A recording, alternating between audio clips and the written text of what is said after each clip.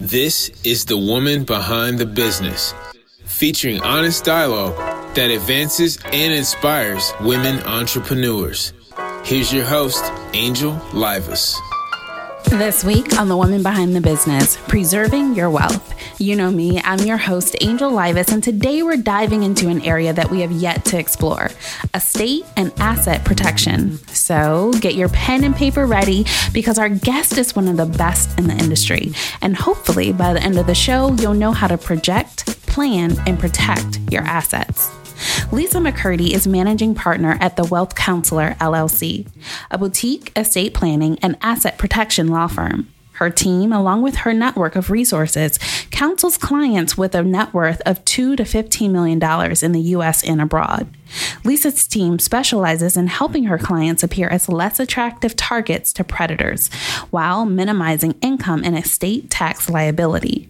Lisa is also the founder of the Defining Legacy Group. This organization was designed to start multi-generational conversations in a family to document their legacy, where their motto is legacy on purpose.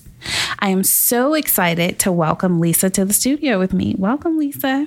Well, thank you. Happy to be here. So, the Woman Behind the Business show, we really try to focus on the woman and give some light to like the things that she knows, the different things that you have accomplished over the course of your career. And so I definitely want to start with the estate planning, and it's not a sexy industry at all. No, it is not. And so in reading all of these amazing things about you, I'm like, what on earth made you go into this industry?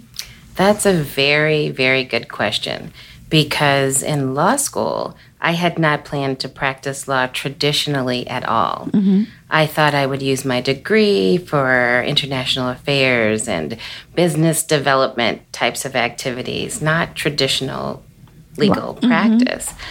But as it has happened for many, your calling comes to you. Mm-hmm.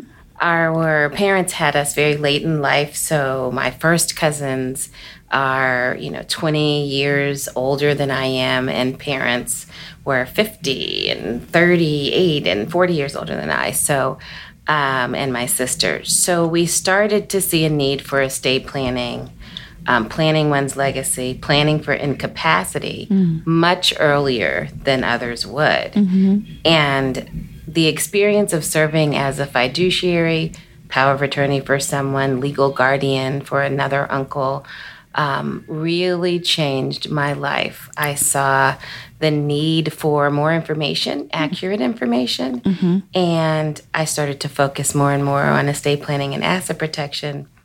And there you have it. And how old were you when you had to take on these roles? Late 20s, early 30s. So wow. Decades before most people have to address these types of issues. Right. And so one of the things that you mentioned was the lack of information or accurate information. So when you're working with your clients, what are some of the baseline things that you establish when working with them? Well, one, we ensure that they understand their documents, their plan will be tailored. Traditionally, historically, you would meet with an attorney, provide a bunch of information, and when you came back, you're signing documents that you really have no idea what's in them. Mm-hmm. Very intelligent, very distinguished, very successful people, 10 million, 15 million, don't even know what they've said in their documents. So we start with the understanding that it's a collaboration, that your circumstances, your family members, those who should be fiduciaries, and frankly, those who should not, best. And so it starts with a collaboration with you, the client, as an expert. Mm-hmm. Now, how long does that process take? And, is it something that should be ongoing? Like, I know a lot of times people walk in there, but like, whew, that's taken care of, over and done with. They stick it in their safe and they keep it moving. But what should actually transpire? Well, that's a good point. You mentioned it's not a sexy topic, so you're right. But we're trying to make it a little sexy. We're actually trying to get people to focus on the legacy aspect. Okay. So when you're building your legacy and you are thinking about that gift that you're going to leave to your community, gift that you're going to leave to your family, not just the tangible assets, but also intangibles, those lessons learned and things, it becomes a little bit more sexy. So if there's a major life change, birth, death, major health circumstance or change, obviously change in capacity, those are the types of things that trigger a need to focus on your documents again, or just, a change of heart with respect to any of your goals or interests. But those are the types of standard things we would recommend if there's a death, birth, major life changes. Okay. Now, I think the other area that can be rather scary for individuals is the language. So what is estate planning? And a lot of times people are afraid to really have that conversation and ask. And personally, I don't think in Googling, you're going to get like a real nuts and bolts of what it is and how it's applicable to you. So in an overarching, definition, can you share? Absolutely. Estate planning is really establishing your legacy. It's determining with your assets and other treasures whom you are going to care for during your lifetime, after your lifetime, and planning for any circumstance of incapacity during your own lifetime. So you want to choose individuals who will make sure that your plan is realized. And you want to make sure that plan obviously is in writing, detailed, and that you've collaborated and understand the plan and agree with it. Now, how should that plan be written? I get in many of debates. So before going out on my own, I was at AARP. So I did many of things in working with seniors and a lot of programming on this very topic. But a lot of people who are my age, they have an understanding of what a will is or what a trust is. And they're like, oh, I write a will and everything's taken care of. But I've been taught differently, even though like when you first started in that industry, I was like 24, having these conversations, right? So can you explain to us what a will is and what that kind of guarantees when it's time to put that to use? Well, this is going to be shocking. A will really doesn't guarantee you much. It does allow you to outline your wishes. However, a will must go through a probate process. That means that a lot of individuals will have the opportunity to weigh in on how your plan will be implemented when you're no longer here to speak to it. So there will be a judge involved, and of course they attempt to identify your wishes and see those through in your documents, but there may be an individual who has an interest, who weighs in and wants to tweak some of those ideas and plans. And if they seem to have authority, that might change things a bit versus a trust. A trust is really an asset management system that you establish during your lifetime. So you are not only establishing it, but you're also implementing your plan during your lifetime. You get a chance to really see it working, what works, what doesn't work, and to tweak it. And a trust allows for the private transfer of assets, the private transfer and administration of your estate versus a will, which requires a probate process, which is public. And if you can imagine those individuals who may want those things that your beneficiaries are to receive, a public case is not really where you want your assets exposed, your beneficiaries exposed, and for them to become susceptible to that information being public. Now, with the will and going through the probate system, does that also mean that there are additional costs involved in having to go to court? Well, there definitely can be. And I'm going to do a lot of comparisons here between trust and wills.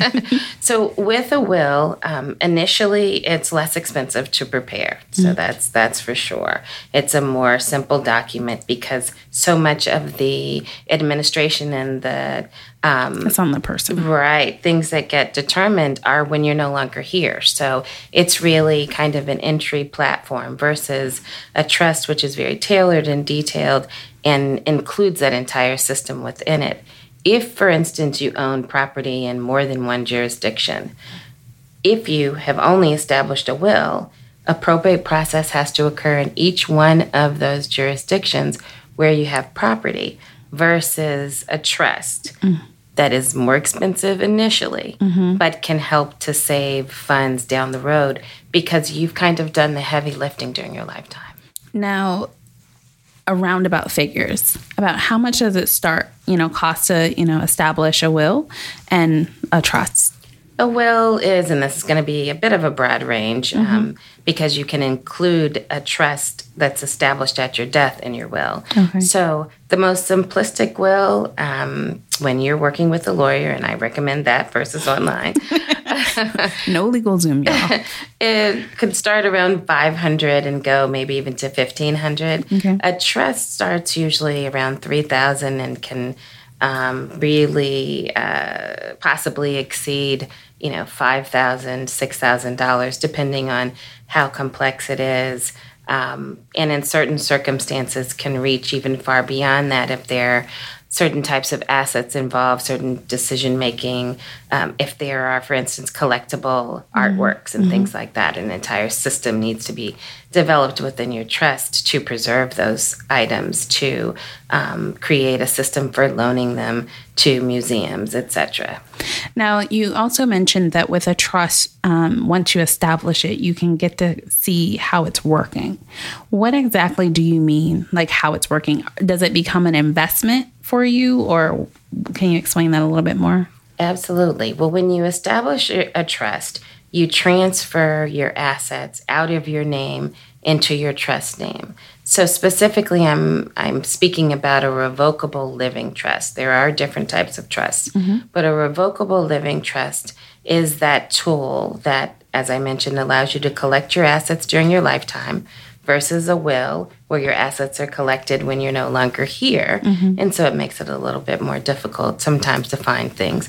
So you're collecting your assets, you're retitling them in the name of the trust, and you are able to serve as your own initial trustee. So you're administering your own trust initially, and you'll be able to see how that works, for instance, with respect to financial institutions, retitling an investment account and how that operates, retitling property and how the trust operates and how it will operate in the hands of your successor trustee when you're no longer here.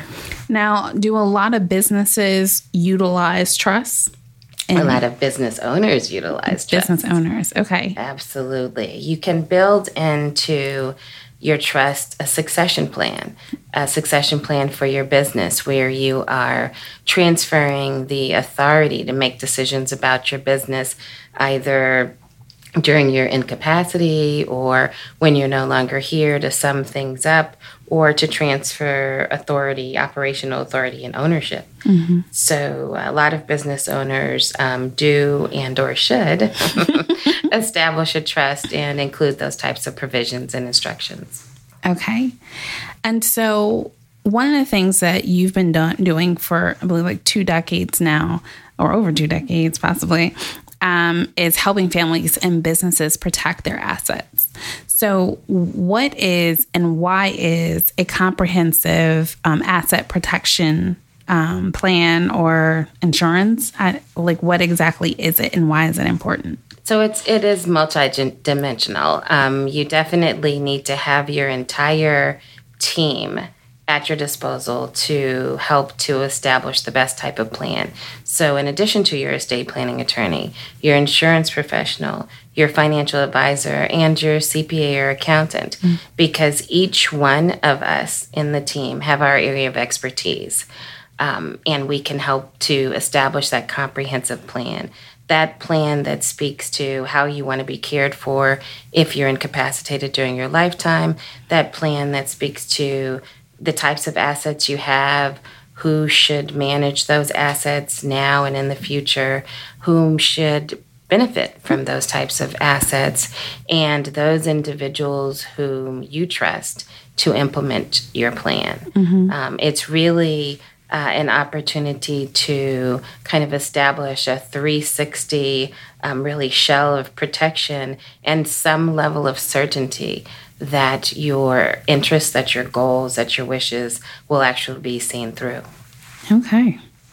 Now, I know your ideal client has a pretty high net worth, but for the everyday person or small business owner, what are some things that they should be mindful of when it comes to like their investment planning? Well, they should, in addition to, of course, working with a financial advisor, devising a plan, budgeting, preparing for retirement and those types of things, preparing for children's tuition and college and that sort of thing, is to make sure that that plan isn't going to be derailed if one spouse or the other should, unexpectedly no longer be here. If that income suddenly is removed, there should be a plan in place, which is why insurance is one of the best first defenses in preserving your estate plan and legacy and your wishes. With insurance proceeds, obviously, the liquidity can be very, very important in making sure that a business can continue on, making sure that, the basics of certain payments can be made.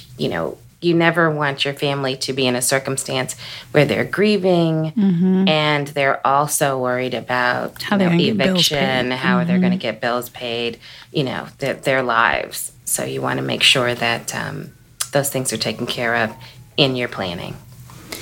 Now, this one I feel like we kind of touched on, but I'm going to ask it anyways. A lot of times it seems that death breeds chaos within families. What are some different things that you can do as a family to ensure that doesn't happen? Well, I'm glad you asked that, because that really focuses in on our defining legacy group method. And, over the years, we saw very intelligent individuals, very intelligent clients get very close to planning, but then pull back. And there is the focus sometimes on death and dying, and there's a concern that maybe you're not sure which family member or friend or other individual could really manage your assets. And so there's a hesitation, and the hesitation can lead into years of inaction and then no plan. An individual dying intestate, as we call it, so without a plan, without a will. So we established Defining Legacy Group to begin those conversations. It's important for families to come together and talk about those types of things, talk about assets, talk about expectations, build that sense of comfort and security around individuals, younger ones, older ones, who may need to take on certain roles, share information about family health. It just provides a different level of preparedness. And we find that after we bring families together, whether it's at a family reunion, I know that's a novel idea, actually do a little work at the family reunion, right. But it's fun work, or at a family meeting for these types of conversations, they are often ready to move forward with their planning in a very meaningful way, in a very uplifted way. They're focusing not on the death and dying, but, what type of statement do I want to leave behind through instructions for giving with the assets I leave behind? What types of intangible and lessons do I want to leave to my children when I make sure that they are able to advance their degrees or establish their first business with the assets that I'm leaving behind. So those types of conversations are always wonderful, lively, and people leave with smiles on their faces versus probably their expectations of these types of conversations. Now, do you lead those conversations? I do. I do. Okay. And I have a few folks on my team, including, coaches and all kinds of things. So it's an interesting, lively experience, really. And it really is multidimensional. You'd be surprised. 5-year-olds have something to say about this. Oh, I'm sure. I have a 5-year-old. 15-year-olds have something to say about these things, but they're rarely asked. And when you start that dialogue, it builds comfort in the matriarchs and patriarchs. Okay, I'm ready to make these decisions and put them in writing. And it builds a sense of responsibility in the younger ones to achieve at a certain level because they learn that, they're valued. They're have a voice. Of the conversation. And they're part of the conversation, exactly. Now, do you have a workbook? Or a book? It's coming. Okay. I mean, because it sounds like the perfect workbook, Absolutely. To be able to, whip out and, be like, so X, Y, and Z, Absolutely. Now, another question kind of around this is I remember one of my guests that I had with another show had shared with me that he had planned his whole funeral. He knew what he wanted. He didn't want to leave anything up in the air for the family to have to figure out or leave for interpretation. Is that something that you also work with people on, especially, if they know that it's coming close to the end of their time? Not directly. We certainly include in our booklet that it holds the plan, a sheet that guides an individual through establishing all of those components of their funeral or homegoing or, what they would like to call it. But we don't get directly involved. But again, we encourage people to put certain things in writing that they would want to. We do, however, help some clients to create a letter that they'd like to leave behind with their documents. And it's really just kind of a statement of their intent. It's personal between the, parents and children or spouses. But it's usually a couple of pages, sometimes longer, but it's just an additional component that gives some context to what's written in legalese. So how do you coach children on having that conversation with the parent and saying, Mom, Dad, are your documents in order? Not that I'm thinking about losing you, but I want to make sure that your end of life wishes are being granted. I want to make sure that, I understand where we are financially and then who acquires the debt and all of those things. Like, do you coach people for them to be able to have those conversations? We do. We've found that a lot of adult children of aging parents with aging parents often are concerned about seeming greedy. There's a lot of guilt around beginning those conversations. So we suggest that they start with, Mom and Dad, if you should fall ill, who would you want to make decisions for? How would you want to be cared for? Do you want to stay in our home? Is there someplace, another city where you'd love to spend your last few months or years, or where you'd like to recover? If you focus on them and while they're here, not while they're gone, they become ready for the rest of the conversation. So it's really kind of where you enter the conversation. If you enter with what types of things do you have? Where do you have them? Who's getting them? That changes their perspective, the dynamic. So if you focus on them, how do you want to be cared for? Oh, I know you've always loved, gardens. Mm-hmm. If you can't weigh in on your care, would you want to be in a place that has beautiful gardens? You can start with those types of conversations, and you'd be surprised how individuals will open up. Oh, this is so good. Okay, so thank you so much for sharing all of this information, because I think that it will really bless someone's life that's listening. To our audience, make sure you stay tuned. We'll be right back with Lisa to talk about a recent appointment that she just received. So stay with us, and we'll be right back after our Tech Talk. It's time to get techie with Tech Talk. I'm your host, Angel Livas, and today I have in studio with me Miss Jaleesa Johnson, and she's going to talk to us a little bit about Liquid Space. So what is Liquid Space? Liquid Space is a app to find space to use daily, monthly, yearly for the business owner and or consultant on the go. So it's like a remote like a remote office. Or is it for events? It's for anything that you want to do. You can rent Wi-Fi. You can rent club rooms. You can rent a desk for the day. You can rent a conference space, hotel rooms, bed and baths. It has anything that you need as a business owner. Really? So talk to me a little bit about how the hotel room space works. It is like an Airbnb for space. It's just another way that they've come up with space to rent.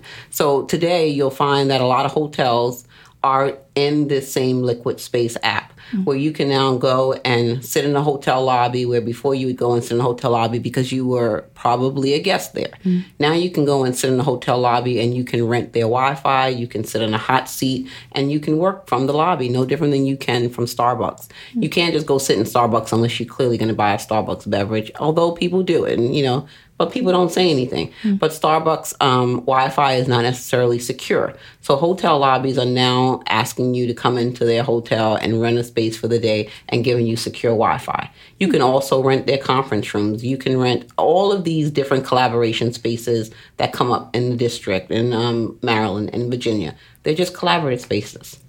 Now, is there like a monthly membership, or can you do it just, download the app? A la carte? It's a la carte. If I only need it for an hour, I purchase it for an hour. They are as low as $17 for an hour, $35 for an hour, $4,500 for a month. It's just what your budget is looking for and what you're looking to do, how much space you need. You can do teleconferencing, you can do phones. There's so much in Liquid Space. Oh, so you could potentially rent out a boardroom at a hotel or... That is awesome. Not just a hotel. Okay. But people have apartments. People have all type of spaces that they are converting to create collaboration spaces. This is like the newest thing. I love it. I love it. Thank you for introducing us to that. You're welcome. I know somebody's going to be blessed by Liquid Space. I will definitely be checking it out. And if you want more information on Liquid Space, visit us online at WBBTalk.com. Welcome back to the Woman Behind the Business Talk Show. I'm your host, Angel Livas, and we are continuing our conversation with Miss Lisa McCurdy, Managing Partner of the Wealth Counsellor, LLC, and founder of Defining Legacy Group. She is also, drumroll, the recently appointed president of the Rotary Club, DC. So congratulations, Lisa. Thank you so much. So this is so huge, and correct me if I'm wrong, but this makes you the first African-American president of the Washington, D.C. chapter of the Rotary Club. That's right. As well as the fifth president that's a female. That's right. That's right. We're a young club, 106 years old. Yes. But we're a great club. We are super local in the community. We give at high numbers by supporting in excess of 30 nonprofits every year to the tune of $300,000 or more in community grants. And we've been at it since 1912. Wow. Yeah, we love having impact in the community in all 8 wards. I'd like to tell you a little bit about Rotary because I was going to ask, but girl, go on, take over the show. Give it to me. Well, Rotary, and a lot of people are confused by it, is a community service organization. Okay. Truly global. You'll find us in the most remote city it's like around 300 the world. chapters, right? Exactly. And through a collaboration of clubs, we're able to do fantastic things like we are so close to eradicating polio around the world, and we're really proud of that. Locally, we, for instance, our club gives every third grader in the DC public and charter school system a dictionary. Why third graders? Third graders, that's the time when they'll either enjoy reading, begin to love learning at that level, comprehension and those types of things become super important. And a dictionary is so much more than words. You know, the Constitution is there, metrics, all kinds of great fun facts. And so it's where we can really excite them about a book that's going to be their own. They can take it home. And it's tangible. Share with family. It's not online. It's tangible and it's theirs. Yeah. And so we know in some communities, the books stay at school. They don't get to take the books home.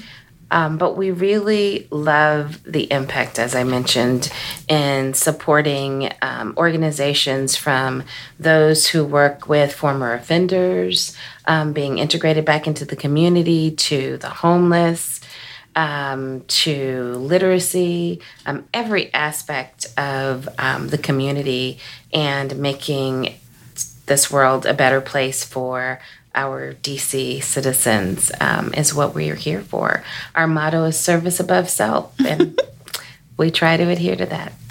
Now, I don't know if our listeners can hear just how much excitement this brings to you. I mean, you gave me information on the other stuff, but you smiling, you cheesing. You're like, yo, let me tell you about my Rotary Club. It's such a great story to tell. And I think there's so much of the community that is unaware that we're here. And that if you have a nonprofit organization, you should be applying for our community service grants. Every year we do this. December 1, take a look at our website. Okay. We're ready to move. And we're always open to receive wonderful new members who are civic-minded. We have a super robust foundation. It's about a $7 million foundation, and we give the interest away. So it's a nice endowment that we will maintain and that we'll treasure over the years, and we should be able to do this great work for many years to come. And so the interest from the foundation is what you give away to award your grants and scholarships and things like that. That's awesome. What a system. Yeah. And with you as their president, you're going to tell them how to put everything in a trust and do this. Exactly. We are a larger club, 150 members, very diverse group of individuals, and becoming even more so. We are, community leaders. We are corporate leaders. We are artists, opera singers. We have a former professional boxer, female. Yay. From DC in our group. You're going to have her on the show. That's a fantastic idea. She's an author as well. So it's really an opportunity for younger professionals to come into the fold and find those mentors and opportunities, as well as more seasoned individuals who may be in the middle of their careers or even retired, to continue giving and really making an impact in the community. We meet weekly for lunch. So, we're around at all times. At your club? At the University Club. Okay. At the University Club, right in downtown DC. It's a nice venue that helps us to draw some very interesting and fantastic speakers. We have great speakers every week. And so come over and visit us. Okay. Absolutely. Be my guest. Now, I definitely will. I absolutely will. Now, when you joined, I believe that you joined the year of the centennial of the DC chapter. That's true. What made you decide to join the Rotary Club? I really, really love community work. It's how I was raised. I've learned that you can have great ideas and a big heart, but frankly, with no resources, there's not much you can do. Mm-hmm. And so I loved that this organization, that this DC Rotary Club, the first in our district, and now we're 60 clubs in the district. Really? The district including DC and Southern Eastern Maryland. Okay. But that this club has done so much in the community consistently, some very sustainable projects and programs. We've touched lives that we aren't even aware of, and we have the resources to continue doing so. It can be a dirty word sometimes in the nonprofit world, but you need money in order to implement your plan, in order to impact the lives of individuals, in order to see things through. And so I did a little research and was invited to visit, and that's all she wrote. And in order to become a member, you have to be invited, correct? You have to be invited, absolutely. Sponsored by a member. You are interviewed by a past president. We want to make sure you're committed, but we're very welcoming and looking for those individuals who are truly interested in giving back to the community, fellowshipping with some great individuals, and kind of building our club, our organization, and Rotary International into the next generation. Now, for you, being recently installed, what is your vision and your platform for the next year? Well, you probably heard it a little bit in what I've said. I really want to expose Rotary to additional communities, to additional communities of civic-minded individuals. So there are some communities that are still... What are some of those those individuals that you need to tap? Sure. So younger individuals. Okay, so that's why you want Angel to come Younger individuals. That's right. We actually have established about 4 years ago a membership for those under 35 and reduced fees and less requirements in terms of attendance. So we meet at lunch. We know everybody can't get away at lunch, especially as a young person, but we thrive on your vibrancy. And so wait, is it 35 and younger? 35 or and you younger. have to be under 35? You have to be under 35 for that membership level, but there are many different membership levels. Okay. And so, we welcome all individuals. Like you, I didn't know you look so young. I'm sure you've heard that. But we're welcoming every generation, from young individuals to more seasoned. And so the focus on communities, diverse communities, women, we're proud that Rotary has seen its way, but Rotary welcomed women in only 30 years ago. And so that was going to be my next question, because within that time frame, because it was a male organization, white male organization. That's true.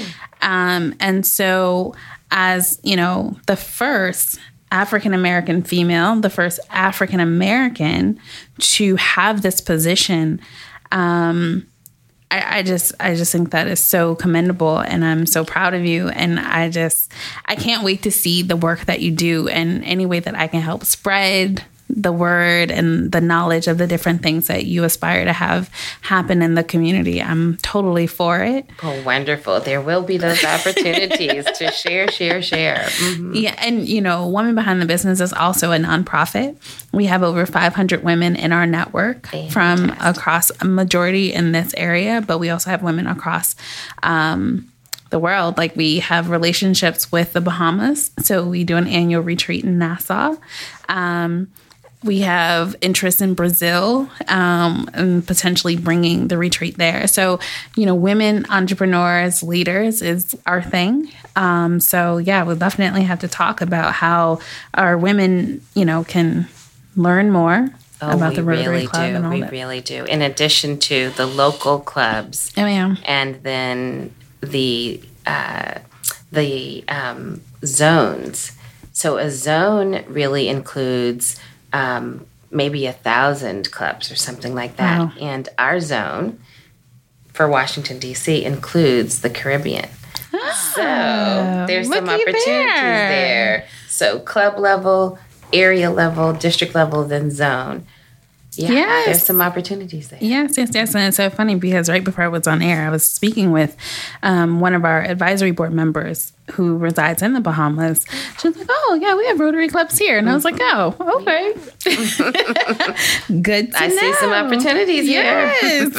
Now, what is it that you aspire to do outside of even the Rotary Club? I know we've mentioned the book. Is it a book? Is it a workbook? Talk to us about that a little bit. I want to help families feel stronger, to be able to have these important conversations, to walk away feeling even more connected to their family members, ready to kind of build their empires, to create their legacies, to define their own stories. Right. And that's my mission. That's my mission.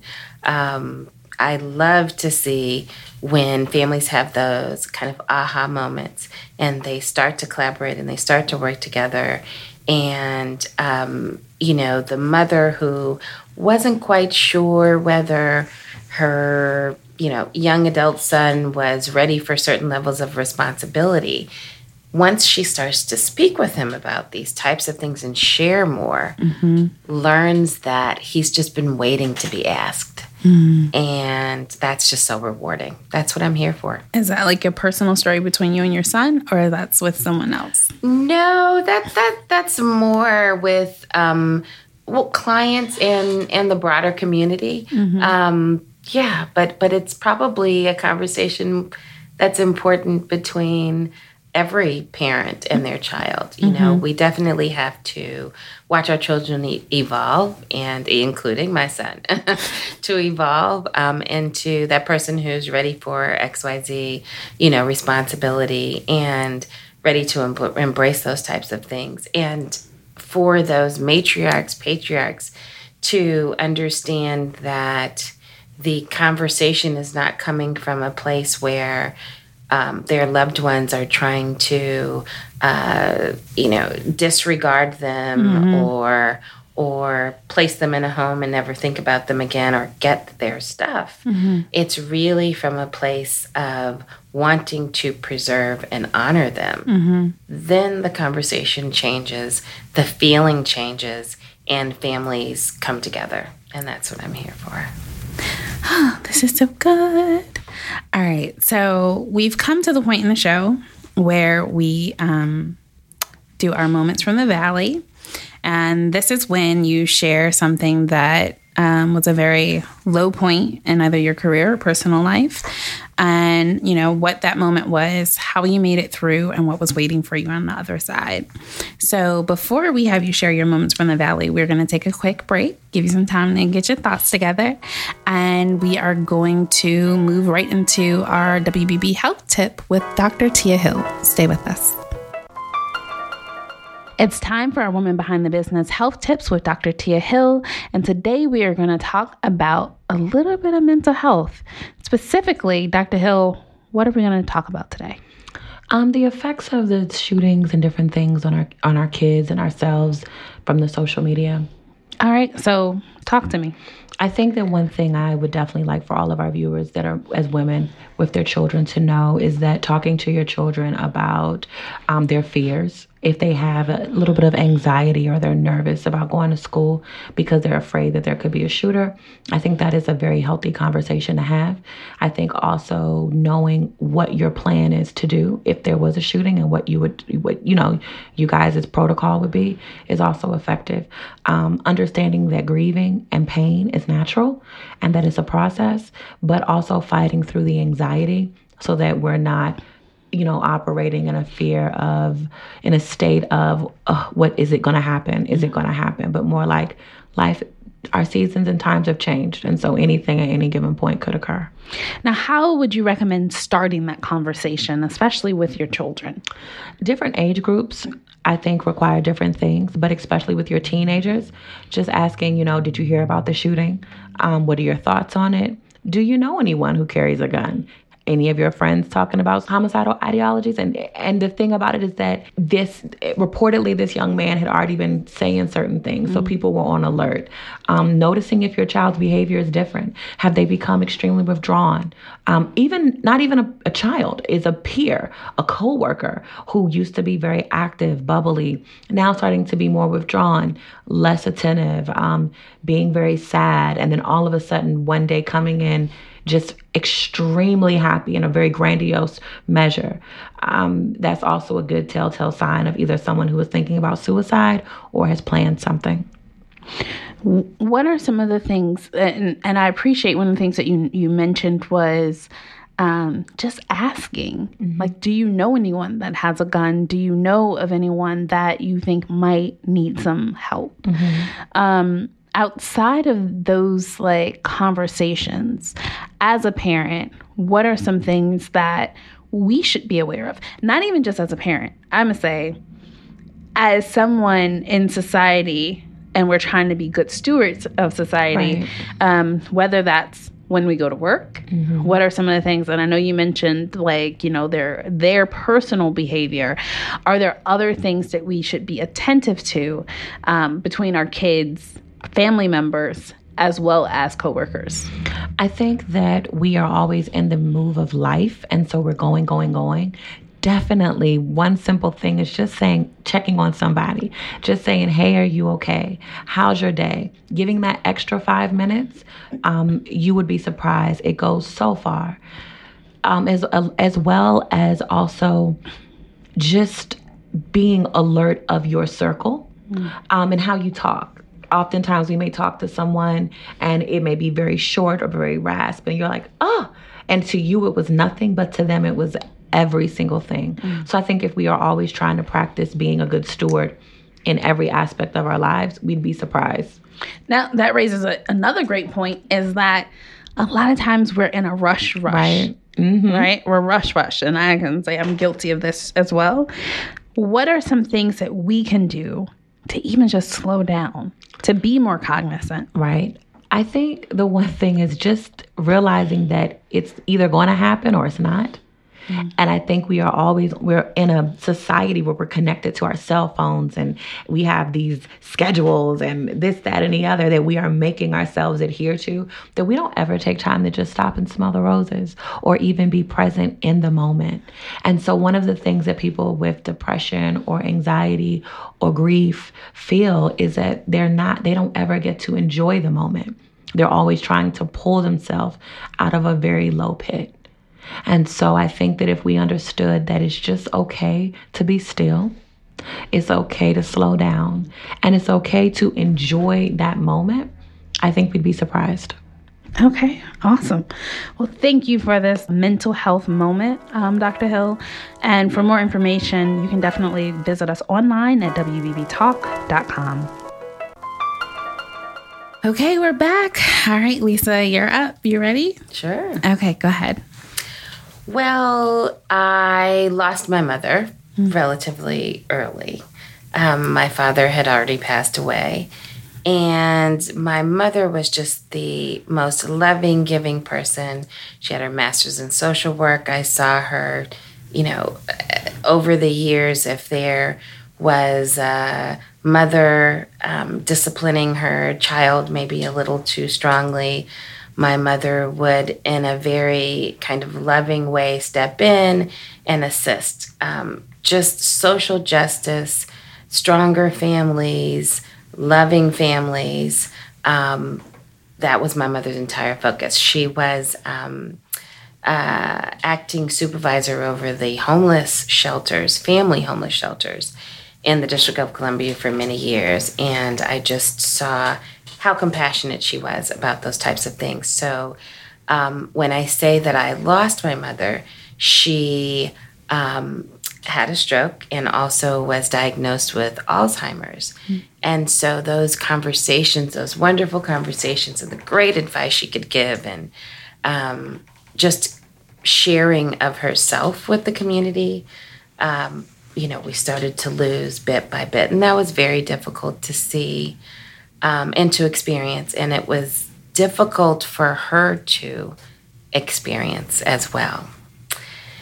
So, but my mother raised me to be a strong woman, and she was such a big planner, and I think that's where I started with all of this. She gave us her estate documents when we were in high school, and we were like, ew, we don't want those. But because we had them, because she established long-term care insurance when it was first sold in the early 90s through American Express, it was not even like a traditional insurance product yet. Mm-hmm. She was so prepared and so thoughtful about these things and so honest with herself that we didn't skip a beat. We had all the resources necessary to care for her. We knew what her wishes were. She talked to us much more than we had wanted to know about these things, but we suddenly realized, and I say we, I have a younger sister, Angela, and that's how I made it through. I grew up in a family that had strong faith and that has strong faith. So focusing on my faith, focusing on those lessons learned from my parents and my family, those things that I was able to observe, that strength in my mother over those years, I was able to kind of pull myself up, shake it off, understand that I had a role, a responsibility, and that she trusted me enough to place me in this role, made me pull through and be able to pull through and to see her through and to help to care for her for about 12 years. Wow. And how old were you when you were caring for your mom? Throughout my kind of mid-30s and 40s. Yeah, caregiving is definitely not, for the faint of heart. Exactly. People don't realize it's a full-time job. You're making decisions. It's, a little different than caring for a child, though there are some similarities. But it's an individual with all of these decisions to make. And so in that way, it's, double caring for a child because you're having to make all the financial decisions, all the asset decisions, all the healthcare decisions for another individual in addition to your children, yourself, your spouse, your family. Right. Okay. And how did that experience help you or hurt you in your business? It helped tremendously. Obviously, I would have preferred things to be different, but it helped me because I truly understand the provisions that work within your estate planning documents. Because not only have I helped to establish these for so many clients, kind of in a third-party kind of way, I have seen these documents at work. I know what truly works when you are confronted with decision-making and you have, for instance, a medical facility that wants to redirect you in another direction, and you have to learn to be a very strong advocate, and you need the tools to be able to do that. So I know those provisions that need to be in there for you to truly be effective. Do you ever feel yourself getting too close to some of your clients and helping them through their advocating? I don't know about too close. There are, some clients you become closer with than others. And, I've been to, many funerals and I've been to many hospital beds. And I'm not so sure that that's, a bad thing. I think that if I could no longer move forward with my work because of those types of relationships, then that would be too far. And I could see that could happen with, certain individuals. But no, you have to have your boundaries, and you have to know that even though you may become a friend of the family, and truly a collaborator and partner, that the family has to have the space to make their decisions as well. And, sometimes some mistakes too. Okay. All right. Well, awesome. Thank you so much for sharing your testimony with us and your moment from the Valley and being our guest. This was like such an array of information. And I love how your moment from the Valley brought us back to how we first started the show. Yeah, I think that it was wonderful. Thank you so much for being our guest. I truly love sharing. Thank you. Before we go, would you like to share your contact information in case our guests would like to reach out to you for services? Sure. Find us at thewealthcounselor.com or defininglegacygroup.com. And all of the contact information, all of our social media sites can be found there. We'd love to connect with you. So get in touch. And what about the Rotary Club DC? How can people follow that Absolutely. DCRotaryClub.org. Find us there. You can find our list of speakers, so you'll know when you want to come and visit us. You'll find membership applications. You'll find a lot of information about our history. You'll also find December 1, the applications for the community service grants.